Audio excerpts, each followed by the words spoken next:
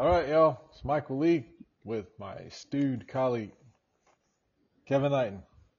Backwoods Life Podcast, episode 70. And I Kevin, don't even know what a stewed means, but here I am. I don't know, I made that up. That's a compliment. Oh, well, thanks, buddy. You're welcome. Like a stewed tomato, you know? That's kind of what I was thinking, a little okra and tomatoes on some rice, Yep, exactly. That sounds pretty good, actually. I hadn't eaten nothing today.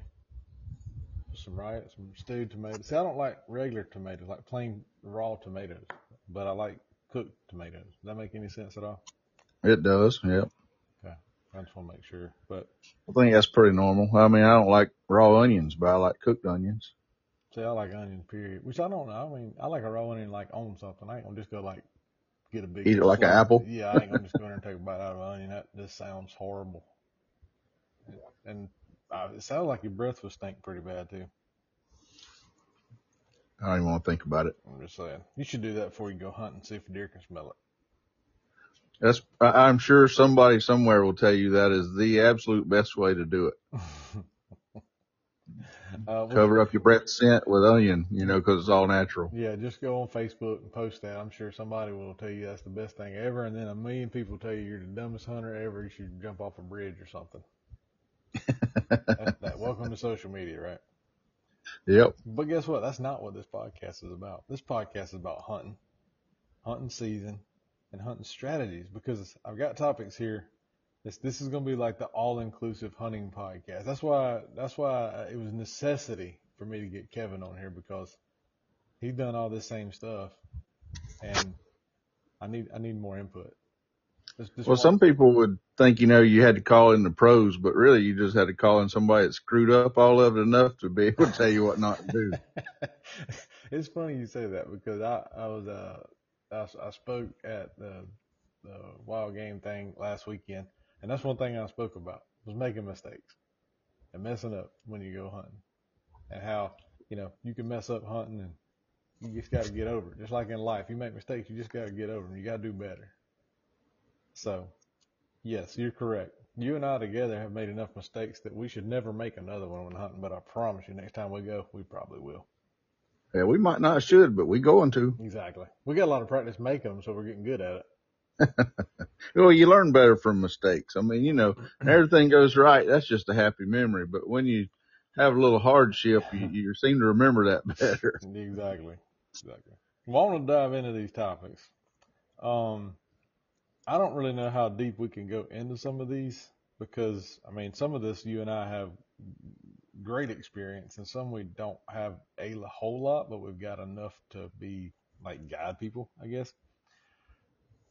Let's do the first thing. They're kind of all hunting related, but they're kind of bouncing around. The first thing we'll throw out there is out of state hunts. You and I both have hunted plenty of different states, right? We have.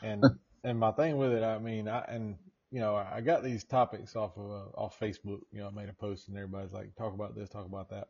Well, out of state hunts, I mean, that's a broad term, right? I mean, a lot of people ask me and you both all the time, like, hey man, where's a good place to go hunting?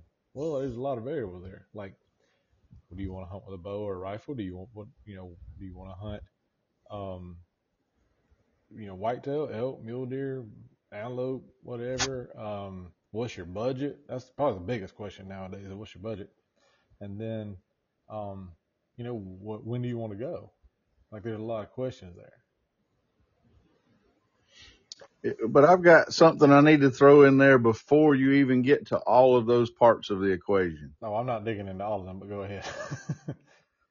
About whenever you do pick the state that you're going to go to, regardless of the time and all that fun stuff, a lot of people make the mistake. They grew up hunting in one place all their life, and they, know basically the rules and how things work there.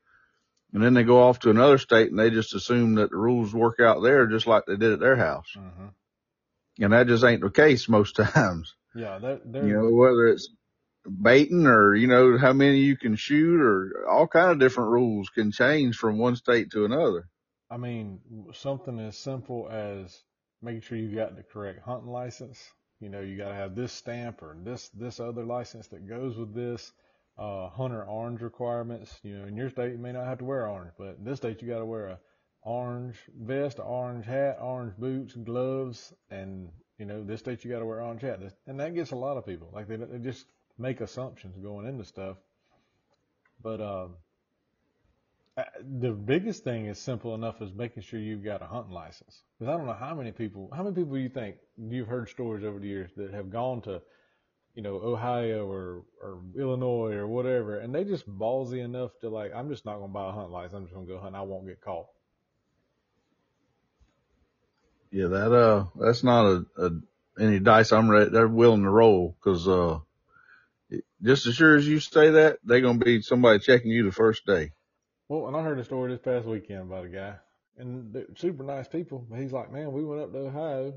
My buddy, he went with me, and man, he killed this deer, like a 180-inch deer. I was like, wow, that's awesome. He said, well, guess what? I was like, huh?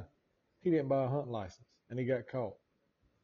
That's my thing. Is like, what's the most expensive hunting license for a whitetail deer that you've ever seen or purchased yourself? Probably about a little over $400. All right. Prime example. I think what was it, like Iowa's now is like $400 or $500. Illinois is up there kind of like that. Man. Yep. And then, so you go out there and you kill the biggest deer of your life, and then you're going to roll the dice on, oh crap.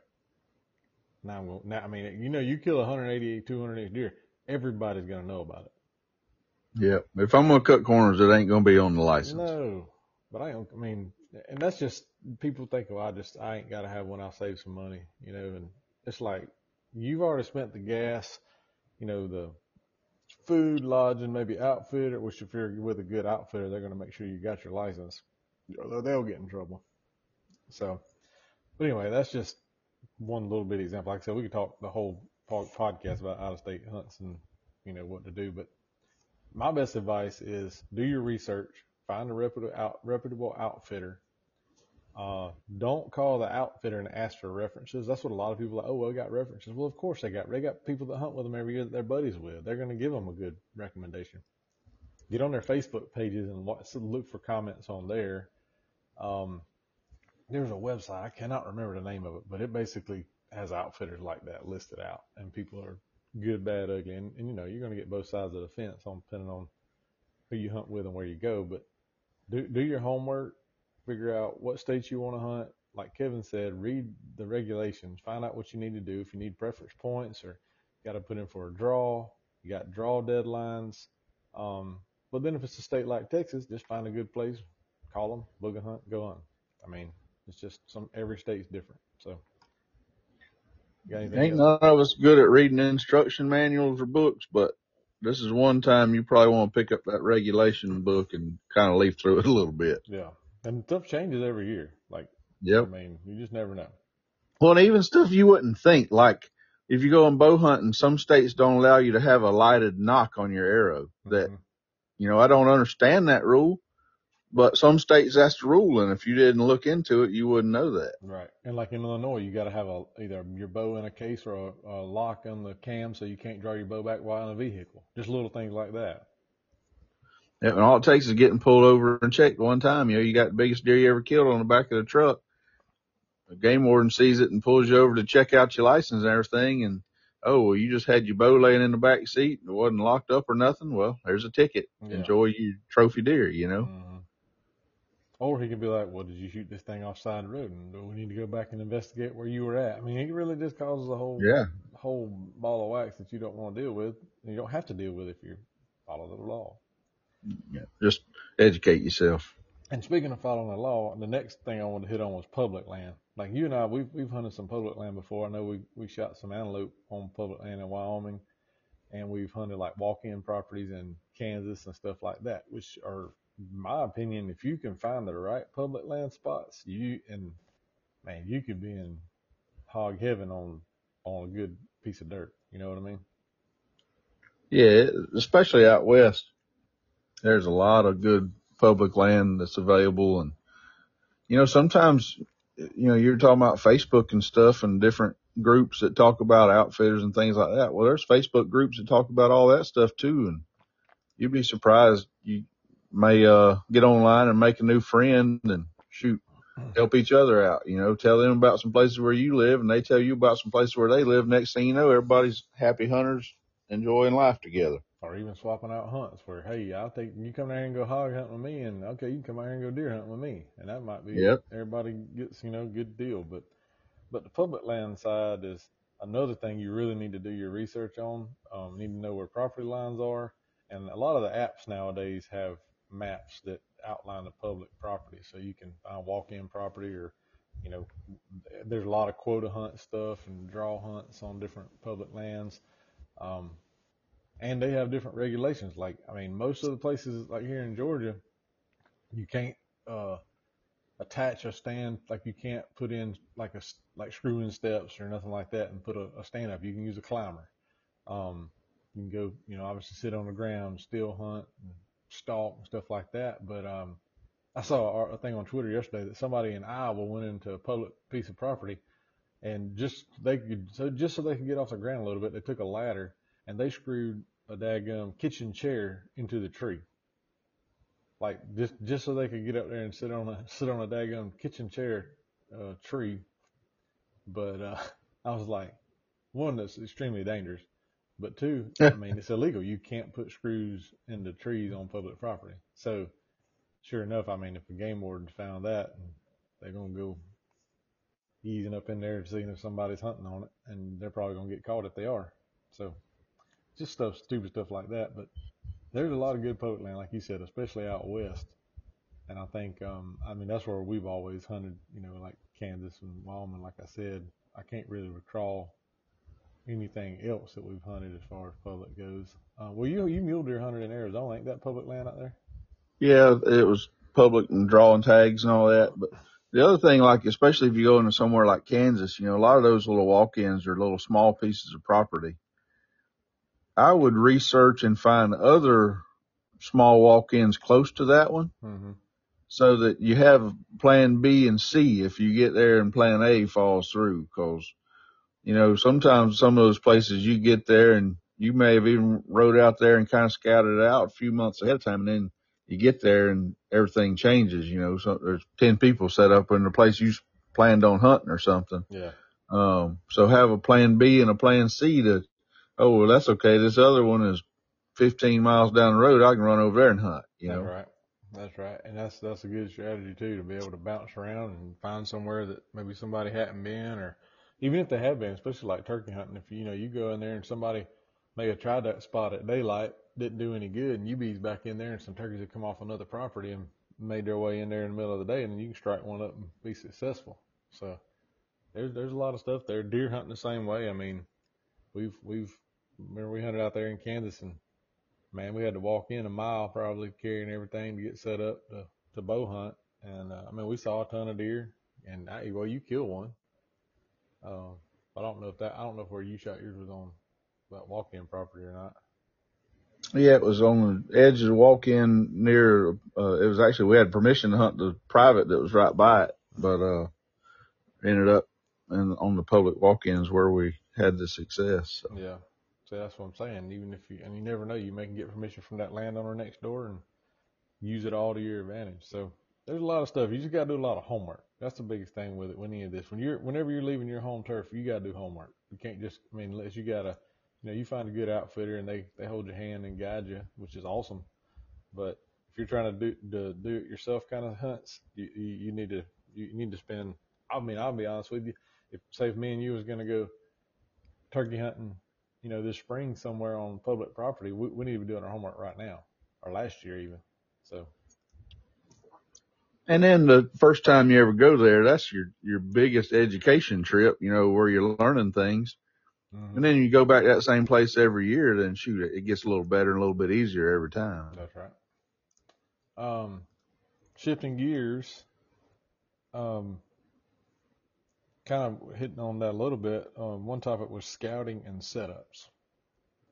Well, just like you said, I mean, scouting setups is a broad term, and we're not talking about public land or anything like that per se, but it can be applied to that. But say on your own property, because you and I know from experience over the last 5 or 6 years on our property, we have been learning and learning and learning and adapting and changing and watching. And one thing that helps our property is that we do hunt other places, so it's not like we're, you know, over hunting it by any means. But man, scouting and setups is a broad term as well because of depending on which part of the country you're in. Like down here, you know, we on our property have a gas line and a power line. So those are two spots to, if you got any open areas like that with thick cover around it, that's like automatic key in spots. It's just like having a field. It don't even matter if the field's planted in anything. Deer are going to mill around and feed through and browse through an open field. So any open areas you got, deer are going to travel, they're going to cross, um, especially next to food sources, thick cover, or even water. So that's just like a 1,000-foot overview of where to look to start with. And then it's just fine tuning, like detail oriented after that. Wouldn't you say? Yeah. And, aerial maps and things are great tools to look at and make a plan ahead of time before you set foot on the property. And even like our lease, I mean, shoot, the first couple of years we had it, we'd be looking at an aerial map or even Google Maps or something like that. And we'd get in camp and be like, hey, look at this spot right here. We need to go walk in there and check this out. Cause I was looking at it on the map and it looks like, say there's a ridge runs right here and big oaks and it may be some good visibility. Let's go in there and pick out a spot. And then we go in there, and even though on that map it looks good, we may get in there and go, okay, never mind. This is way thicker than I thought, you know. Or we go in there and say, hey, you know, if we get the chainsaw in here, there's a big, big tree right here, and there's some acorns trees that they're feeding on. Let's open this thing up, make it a good spot. So, you're right, man. Them aerial photos. Well, and the biggest thing is learning the property, just how it lays out. You know, down here we can hunt over bait. So of course what we do is we go put out some feed of some kind, whether that be corn or some antler king attractants or something like that, that get deer moving in the area. And then they say, okay, well, in this area we ain't got but one doe showing up. We probably need to go, you know, kind of try somewhere else.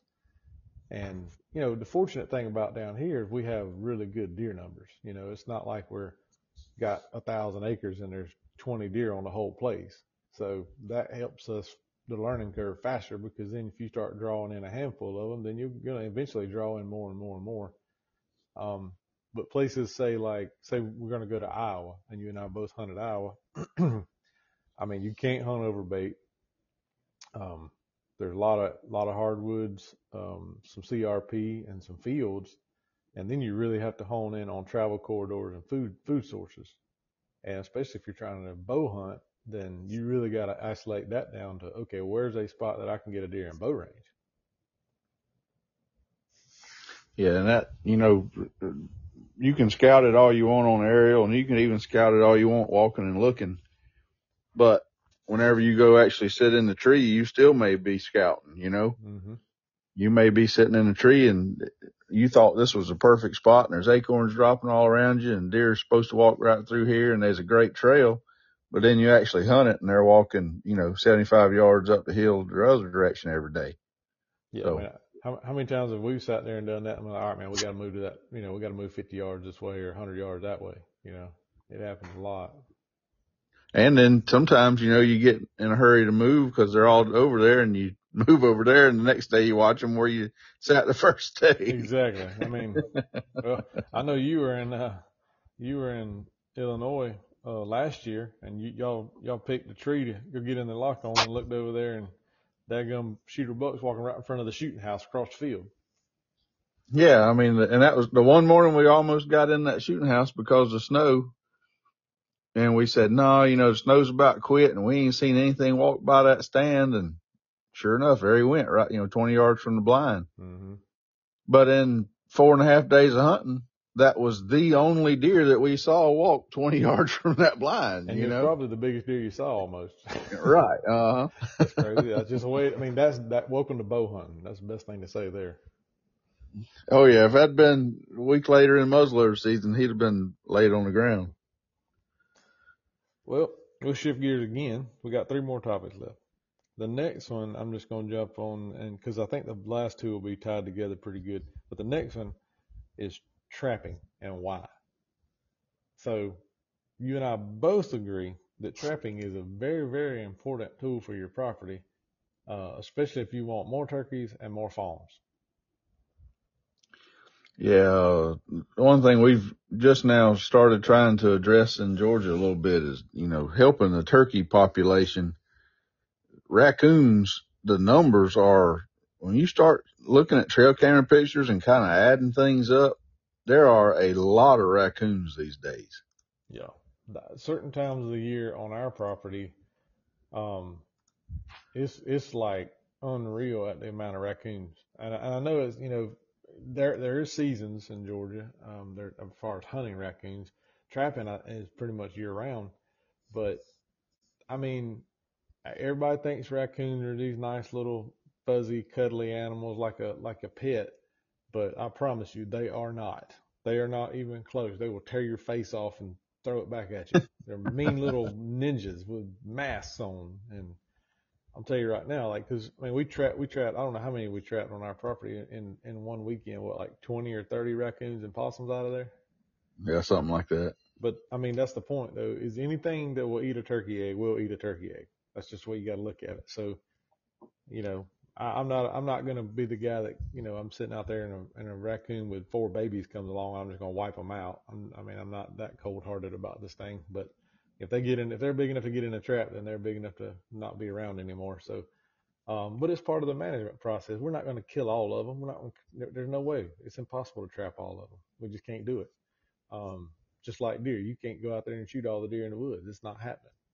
So, but we can do our part, keep numbers in check, and that increases your turkey population. And then the flip side on the deer side is these coyotes. People don't realize how many fawns are lost to coyotes every year. And um, down here, you'd probably agree with me on this. It's hard to even see a coyote. Yeah, most of the time we see them is when you're sitting in a deer blind in deer season. Mm-hmm. I mean, we hear them, and there's an episode that aired the Buck Days hunt a few weeks ago when Trey was sitting in a blind over in Southwest Georgia, and there's two coyotes out there at one time, and when they start yipping back and forth at each other, it sounded like there was 10 out there. Yeah, that was amazing. And people don't realize, like, when people say, oh, there's a pack of coyotes, there's got to be 5, 10, 20 of them over there. It might be 3. It's just from what we learned from watching that video. And I think Trey even said some of that in the video. Like, if I wasn't looking at this right now with my own eyes, I'd swear there was a whole huge pack of coyotes right here, and it was 2 going back and forth and echoing in the woods and everything else. And what's crazy about that, there's 2 coyotes are at the end of that grown up field, and he's got 2 bucks standing right out there between him and the coyotes, and they're just watching the coyotes, and finally they kind of trot off. But your coyotes, they will attack and eat a deer. There's no doubt about that. But 2 of them like that, they're not going to be able to go and take down a healthy, mature deer. I just don't. I mean, I just don't think they can do it, to be honest with you. Now, you get more than that in there, that's a different scenario. Or if you get a deer that's injured, but that's nature. I mean, that's how it works, right? Well, that's especially based on that video you're talking about. Those deer obviously were not in fear for their lives. Now, they wasn't going to let the coyote come up there and lick their face or anything, but Mm-hmm. they were not running scared just because there was a coyote standing over there 75 or 80 yards away from them. Right. And the other side, and that's a lot of people think, oh man, there's coyotes in here and they're making all kind of noise. They just ruin my hunt. Well, them coyotes could be 200 yards away and the deer might be 50 yards away, and the deer don't care. The deer hear that stuff. That's nature. They hear that stuff all the time. Like you said, they ain't going to go up there and touch noses per se, but I was in Kansas a long time ago, and I did video a coyote and an 8-point buck eating in the same corn pile. So Huh. I'm just saying, anything's possible out there. And we, just like me and you, we've seen trail cam pictures of a deer and one boar hog eating it at the same feeder. Yep. So, I mean, that was on our property, which that boar hog's probably not around anymore, but that deer might be. And I will say too, that video you're talking about, if I was sitting there in that blind and I heard all the ruckus and carry on that those coyotes were doing, Mm-hmm. I would have assumed, you know what, we ain't going to see anything here for at least an hour or so because they've blowing out these woods. And then, like I say, 5 minutes later, Trey had 2 or 3 bucks standing there in between him and coyotes out there. So And I think actually one of the bucks walked out of the woods to look, to like see what was going on. right, to investigate. Yeah, to be like, okay, how close are they? Okay, they're there. Okay, I'm just gonna walk away to the other side of the field. And the coyotes, they just watched the deer walk off and went back the other way. Like, okay, well, not today, buddy, not today. Yeah. So anyway, but the whole point of that is trapping is a big part of management on your property for turkey, for deer. Um, I mean, it's just get out there and watch. Just like what we're talking about, this video that we learned from. And we need to post that video, by the way, Kevin. I mean, I know a good guy that can pull that out for us. Yeah, we can get that. That'd be pretty neat to share that video. But with all that being said, that's a good educational piece. That there's a lot of misconceptions out there too. I mean, about coyotes and how they are, and I've heard different stuff about if you shoot the male coyote on your property, more males will come in to take over his territory and try to get that female. So I don't know the factuality behind that, but I've heard that multiple times. So there might be something there. And at the end of the day, I don't want to draw more in, but also I can't allow you know that female and male combo probably take out a lot of deer because she's got to feed pups. So. But I would say that a coyote's primary diet does not consist of deer all the time. I'm thinking more like rabbits and mice and stuff like that. Yeah, I would agree. So anyway, that's trapping in a nutshell. And maybe we can do something down the road and get some guys that know way more about it than us on here, like our buddy Kyle Hankins. Like he taught us how to be professional trappers. Yeah, the only coyote trapping I've ever done involved clicking the safety off when one walked across a food plot. But there's a lot of people know a lot more about trapping those than I do. Yeah, that's why I was talking about our buddy Kyle. Yeah, oh yeah, I know. Yeah, man, but he's a raccoon whisperer. And he does not forget about he don't forget about a trap and leave it in the woods, by the way. Yeah, he counts them and remembers every single Yeah, one of remember them. there with him, and I will not find him with a lawnmower. I promise you. Yeah, Nope, yeah. not whatsoever. Dropped in the clean yard. Yeah, sound like a bomb going off.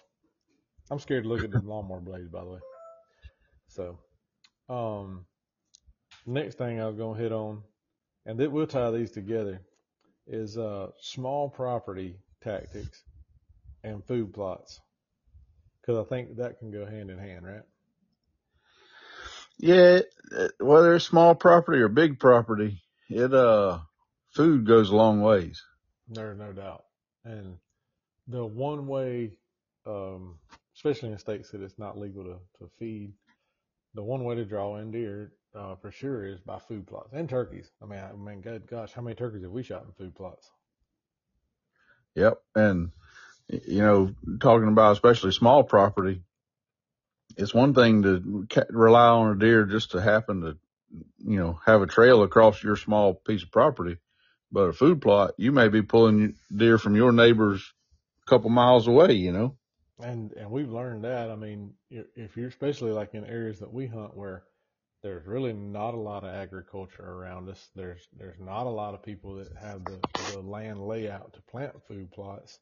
So by you going in and having an area you can plant, and I mean, you plant what you can plant, but the bigger the plot, the better. And one that's going to last longer, then it's going to hold more deer. You'd rather have a spot where you're sitting there and watching 4 or 5 acres where you can see 20 deer out there to hunt instead of a spot that you plant a half acre and only 5 deer come out there. And then 5 deer are regulars and can eat that whole food plot up in a week because we've seen that firsthand. But with that Yep. being said, you can only plant where you can plant, whether that's a stretch of road, whether that's an old logging area, or even a field edge. Like, if you got crops out there, deer are going to go out in the crops, but those are going to be harvested and taken out. And then if you got late season food plots in there, those can be really good spots to hunt on field edges. And there's even a lot of, like no sweat products and things like that you can go find a kind of open spot in the woods and rake it out with a rake and get some leaves and stuff off the ground and expose some bare dirt and still make a pretty decent food plot. Exactly. And then going to the small property part of this, we've got our one piece that's 125 acres right there. And I mean, that's a really good piece of property. Well, one, you're at the mercy of your neighbors, but also your terrain. and we have a diverse terrain of cutovers, tall pines, medium pines, and small pines, kind of all mixed together. Of course, in Georgia, that's welcome to pine trees. That's money down here. But on a small piece of property, you may have a spot in Illinois or Iowa, Missouri, whatever, where you just got one funnel or something, one hardwood ridge that runs through the middle of the property. Everything else is fields. So you just really got to key in on really good travel areas. And then if you've got good food sources, that's like, cherry on top, like big hardwood bottom that's got white oaks in it or something like that they're feeding in. Yeah, like you said, big travel areas are key, and food is, I'd say those are 1 and 2 right there. Yep. And um, again, remember, on a small piece of property, you're at the mercy of your neighbors. So if you got guys right across the fence that are just banging away, um, shooting everything that comes across there, you may have an uphill battle. But if it's the right spot and you got good neighbors and you got good cover is a big piece of any kind of property. It don't matter if you've got 10,000 acres. If there's no cover on it, you're not going to have areas that really hold deer for you. And that's a big key. And I know especially like in the Midwest and states where there's not a lot of cover. That's why good piece of property out there might have CRP in it and stuff like that where deer can bed in there. But then a lot of guys will go in there on, even if it's a open hardwood ridges, they'll kind of cut down some trees, sweet gums or black walnuts, just invasive trees, cut them down and let's leave them laying, leave brush tops out there so that deer can bed around in those things on those hillsides. And heck, you've hunted Illinois enough, especially late season, them deer bed all over those ridges like that. Yeah, especially when it gets cold and snow's on the ground, you'd be surprised what looked like a fairly open area can hold a lot of deer. That's a fact. So, just get out there and learn from it. That's the biggest thing with all this stuff is, spending time in the woods and making mistakes, learning from them, listening to folks like us that, after all this time, you'd think we know what we're doing, but, it's all subjective, of course. Well, you hit on something a minute ago there. I want to throw one last little tidbit on. All right. You were talking about pine trees and everything. Mm-hmm. In a lot of areas around where our lease is, and a lot of, Georgia and Florida, you see pine trees getting cut. Everybody, that's what they planted them for. Eventually they're going to cut them. Mm-hmm. And then you'll hear people say, well, I had this piece of property and it was great, big pines, and they came in there and they clear cut it. Now it's horrible. I'm never going to hunt it again. Mm-hmm. Well, I can agree with you that it might be a little bit rocky the first year after they cut it and it's wide open clear cut. But you give that a year or two and you will be shocked the deer that place will hold whenever it starts growing back up. That is one of my favorite things to hunt is a probably 2 to 5 year old clear cut that's been replanted and left alone because it's got food growing all out in there because the sunlight gets in it. It's got an immense amount of cover out there, and deer down here just love it. If you can find a transition area or lucky enough, let a landowner let you get out there and put about an acre food plot on the edge of that, but or in the middle of it even, like you're going to be very, very happy you put that work in because you're right. That is some of the best stuff around here to hunt. Deer just love it. And this, like I said, it's full of food until the pine trees get up enough to make a canopy and then that lower stuff starts dying out. But even then, it's great cover. So you're right. Don't be discouraged by that. And guess what? Honestly, them big fresh cutovers like that, especially in November, they're great spots to rifle hunt for big bucks because they'll run them does out in that open on the edges of those things. And that way they can see where she's going and keep her away from other bucks. And you might get lucky and kill a big boy out there.